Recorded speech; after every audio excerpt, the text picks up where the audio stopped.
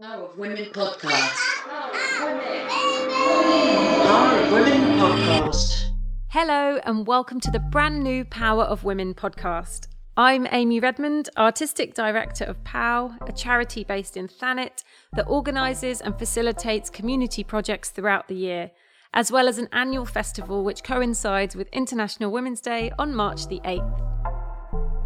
We operate across the three main towns of Thanet: Margate, Ramsgate and Broadstairs, with the goals of encouraging community involvement in local arts and culture activities and profiling the work of local female artists. These first 4 episodes are being released daily in the lead up to the POW Festival, a 4-day digital festival that focuses on power in protest. The festival is completely free. It runs Friday the 5th to Monday the 8th of March. There's over 40 events to choose from. Go to powthanet.com for the full lineup. Or follow us on social media at powthanet.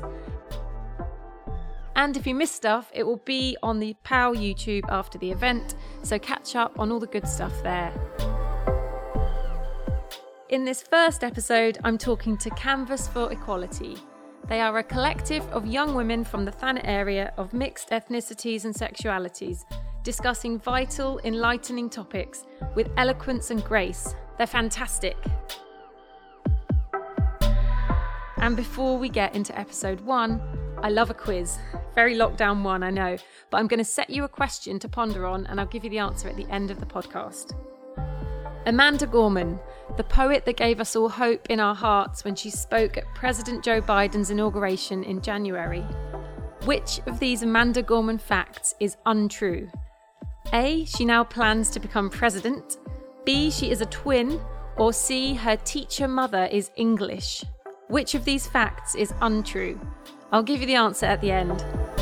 The Power of Women. Power of Women. Power of Women podcast. I'm very excited to have the Canvas for Equality crew on the line. Hello, ladies. Hello. How's everyone doing? You're actually POW alumni now because you've already done us a gig before for Margate Festival. So thanks for that. If anyone doesn't follow Canvas for Equality, you have to find these girls online. Should we go along and you introduce yourselves? Is that cool? Ellie first? Yeah, I'm Ellie. I'm poet and performer and youth worker and bartender from Thanet. I'm 24. Thanks, Elle. And Maz? I'm Maz. I'm 20. I'm a student in London doing fashion, and I also am a singer. Yeah. And you have a Thanet connection as well, right? Yeah, I'm from Canterbury. So not too far from Thanet. Yeah, Kent. Kent crew. And Felicia. Yeah, I'm Felicia. I'm 20 and a fashion student from Manchester, but I am Thanet, born and bred. Yeah. And I don't know who I am. I'm a poet and a bit of an artist. I don't know. Yeah. Love you. I love it when we describe ourselves, when there's that kind of like, I think I'm this. Yeah, and that's what I love about C4E, because you are this. Like, you girls are making this thing happen yourselves. So can you tell people about how you formed C4E and why you felt it was so necessary? So, gosh, it's not a year ago, but it feels like a very long time ago. Lockdown number 1. You know what? It nearly is a year because it was POW Festival last year. So it will be March. Yeah, nearly a year. Pretty much when this podcast goes out, people will have been in lockdown for a year.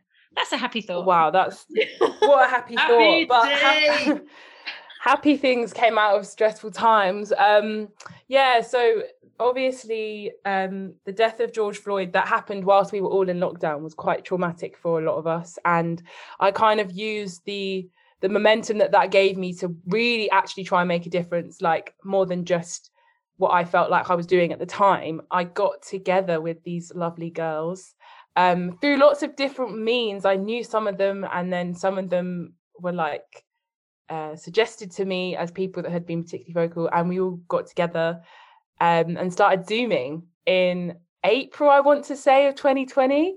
And then we launched our Instagram, I think, in July. So it has nearly been a year, or we can say like 8 months. And what you girls are doing is so, well, firstly, really aesthetically pleasing just to look at, because I love your colour palette and everything that you put on Insta. but it's also so bang on and relevant. And we were just discussing before this about the Florence Given and Slumflower situation, and you girls cover it with such like intelligence and dignity and like humility, but also real humanity, because it's like we were just talking about how, you know, we're all fallible, we can all make mistakes, and like conversations around cancel culture, it's like that wider conversation is that we're all human and we need to like listen and forgive and not put anyone on a pedestal, because there's only one way down from a pedestal.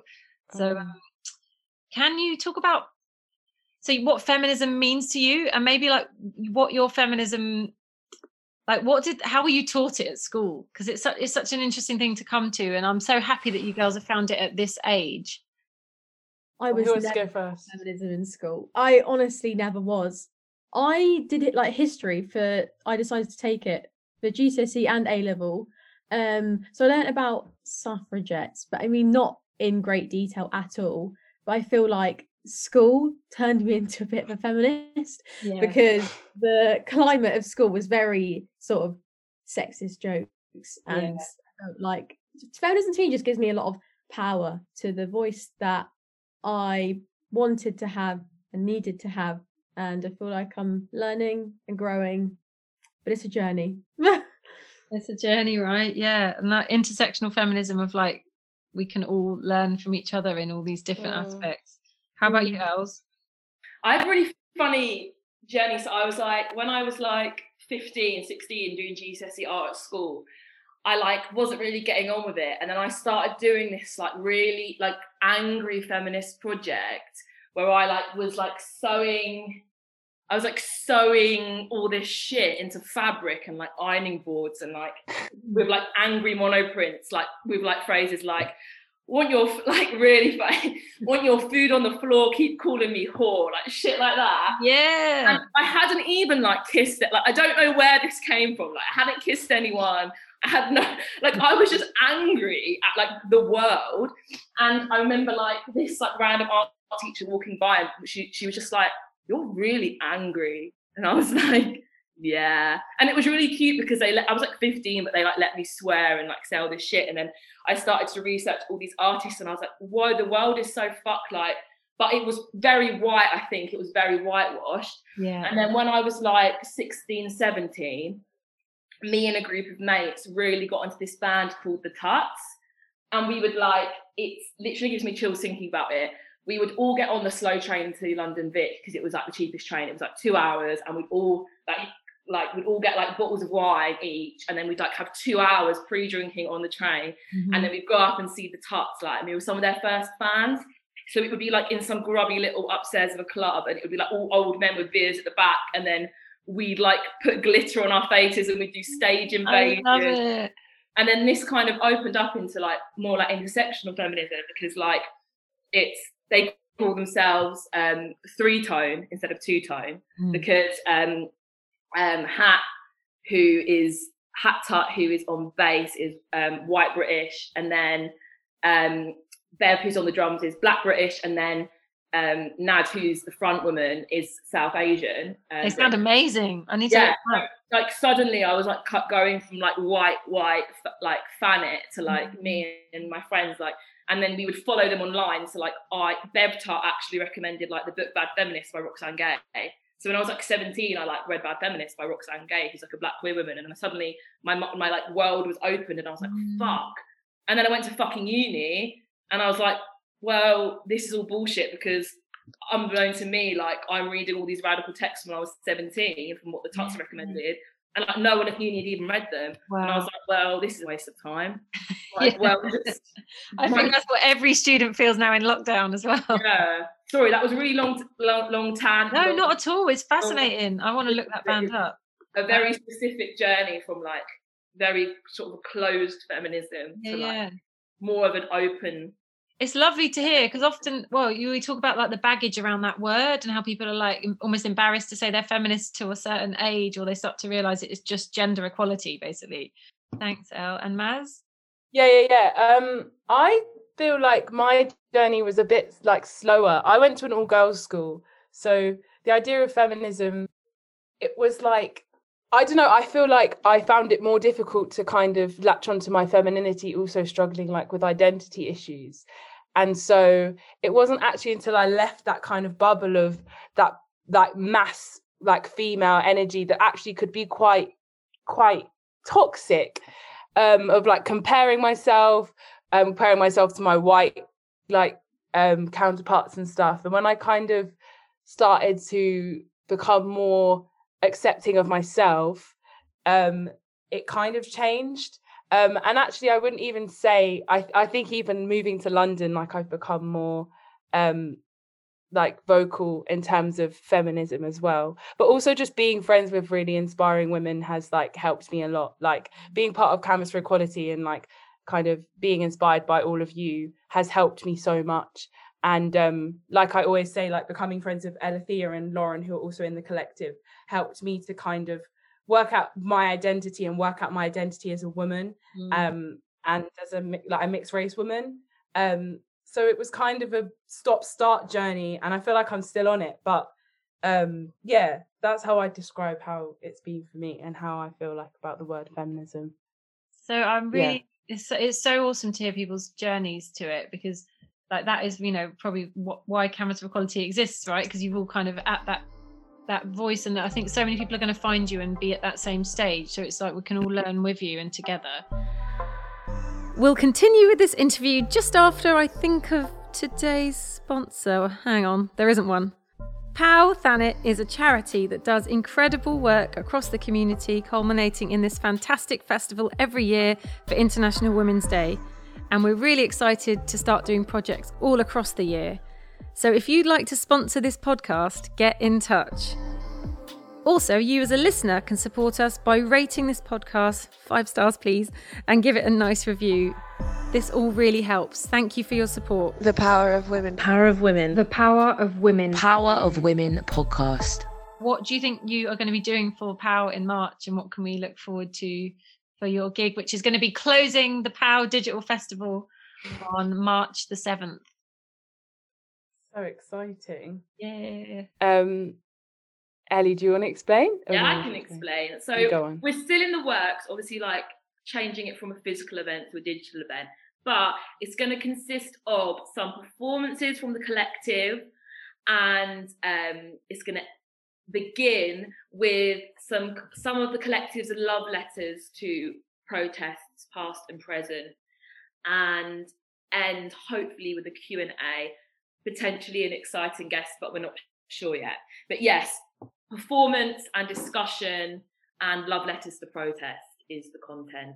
I love that. I really love that, because we were just talking as well about how the theme of the festival is power in protest, and how it's an odd one right now because we're all at home, and like how do you protest from home? So I really think you girls do that so well on your Insta. Sorry, Mary. Yeah, and I think we've I don't want to go into a tangent, but I think we've spoken about this before, like just as friends, but like often Akala writes about this, often we think that like protest isn't very British, but actually like protest is like really, really British. Like if peasants didn't revolt in like the 1300s against the feudal system, there'd still be men on horses, like being like, give me your crops. I don't know, like people, like every change in our society is through protest. Like, you know, we were talking about the Bristol bus boycott, where like black and brown men couldn't drive buses in the fucking mid 60s, like and then there was a protest and then they could, like so we protest however we can, like even locked away in a pandemic, because that's what we do. And like I think that there is something to be said for all these government petitions and really getting voices out there, because even sometimes when you can, if you are allowed to go to protest and you're not in a lockdown, you might be someone that gets anxiety and can't handle a protest, but you could be the person, you know, uploading the photos back at base and like, you know, doing your bit to make these things happen. You don't always have to physically be at protests. And even almost, I'd say something that I feel like might not seem like an act of protest, but unfortunately is not happening enough, in my opinion, is just being that person who, regardless of your race, of how you identify, is speaking up for these important issues every day, like day to day in conversation. And that seems like it seems like it's easy, but it's not. But the more that we do that, I feel like the more we can progress. And that I see that as a little act of protest in terms of you know, I'm not going to just let that slide. I definitely agree. Questioning, and keep having those conversations, and normalizing questioning things is a new thing. Yeah, people aren't used to being like called out, and actually making it chatty is much nicer. And again, that's why I love what you girls do, because it's conversational and it's like hands up, we're all learning here sort of thing. But I'm really looking forward to you being part of the festival and closing it. So I'm just super proud to be working with you, and I think everyone should follow you and listen and learn on the same level as you were saying. No one's on a pedestal. We're all in this together. And hopefully that's what people are going to take from the festival as well. But I just wanted to close by asking each of you who an inspirational feminist is to you. So it might be your mum or it might be Beyonce, but if you and if you maybe you'll take part in the Thanet challenge where you can draw them as well and put them up in your window. So I look forward to seeing your pictures. But should we go down the line and hear who your inspirational feminist is? Well, I just suddenly thought I was like basically doing some research in my family tree, and my granddad's mum, I don't think she'd probably call herself a feminist, but I was thinking about all she went through. She's called Audrey my great grandma, because her husband was really abusive and an alcoholic, my granddad's dad, and she was a factory worker, and then she really sadly died of like TB when my granddad was 18. And I was just like thinking of what a legend she was to have like got through all the struggles of her life, whilst like literally like my granddad's fond, like even in his old age, had such fond memories of the love she gave him, despite the fact that like his household where he grew up was really abusive. And I just was thinking that I really want to own a barge and call it her name. That's just a random. But I just think, fucking hell, like I can't believe one woman went through so much. When you hear stories of women from that generation, you just think, oh my God, we don't know we're born. Like the things we're fighting for are very important too. But you know, the stuff that went down, that's just incredible. Do you have any photos of her so you'd be able to draw her for this challenge? Yeah, I do have photos of her. They're really lovely. It was really sweet. My granddad would say that he didn't believe in ghosts, but sometimes he'd be in the garden in his little house, and he'd hear her calling him in for dinner. Oh, my heart breaks. So I just think, absolute legend of the game, and I'm really like proud to like be in her lineage of like. Yeah. But then it's also the complications of also having like a bloody abuser in your blood as well. Like, yeah. You know, but family baggage, man. God, that's just family life. Thank you for talking about her. Let's all just have a moment for Audrey. Big up. Yes. Maz next. Not even to be soppy, but I was just racking my brains, and the people that I actually am inspired by the most is you guys. So that's probably mine, just because like that you guys inspire me the most like recently, and that's my answer. That's lovely. And like, only 3 of you are here, so do you want to big up all of the girls?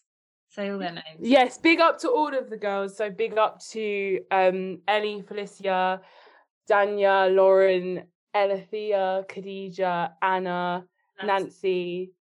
All of them inspire me the most. Lovely. So the full C4E crew. And you can find them. I keep saying it, but you can find them all if you follow them. Yes, please follow us. They've got really cute favourites in their stories that's like all of your lovely faces. And finally, Felicia's inspirational feminist. I was, when you said it, I was trying to think of somebody not from family, and then when you said like our mum, I was like, actually my mum probably is. Because again, I don't really think I was taught about feminism in school. I think the sort of in a way, this sounds weird. Even my dad, the sort of like the way my brain works in terms of having self-love and self-respect all comes from my parents. I mean, my dad's like always told me that it's like really important for me to just, like be solid by myself and on my own. And like, especially for a man telling you that, it's quite, I don't know, it's quite nice. And with my mum as well. It's beautiful. I respect my mum a lot because she like moved over here from Jamaica and like brought her kids with her. So I just have a lot of respect for doing that. Incredible. Thank you so much. Well, big up Felicia's mum. And big up Felicia's mum for giving us Felicia. Exactly. Thank definitely. you, Felicia's mum. Thank you so And much. if you can draw her and put her in your window, then you can be part of this Thanet-wide art challenge of us all drawing our ladies. It'd be nice to see you do that with the hashtag #PalThanet. Everyone do theirs. That's really lovely to talk to you. I feel like really uplifted by having actual human contact with lovely people. So thank you, and I can't wait to see what you bring to POW on March the 7th. Mwah. Big love. The Power of Women. Power of Women. Power of Women. Power of Women. The Power of Women podcast. Thank you, Canvas for Equality. Before we finish, it's quiz time. Every episode, we're going to end with a little fun quiz. So here is this episode's question. Which of these Amanda Gorman facts is untrue? A, she now plans to become president. B, she is a twin. Or C, her teacher mother is English. And the answer is C. Her mother is not English, but she is an English teacher. Thanks for listening to this, our first episode in a week-long journey to our annual International Women's Day Festival. Please rate this podcast 5 stars and leave a little review. It really does help us. And if you'd like to support us even further or get involved with us, find out how at powthanet.com. Women Podcast. Power of Women Podcast.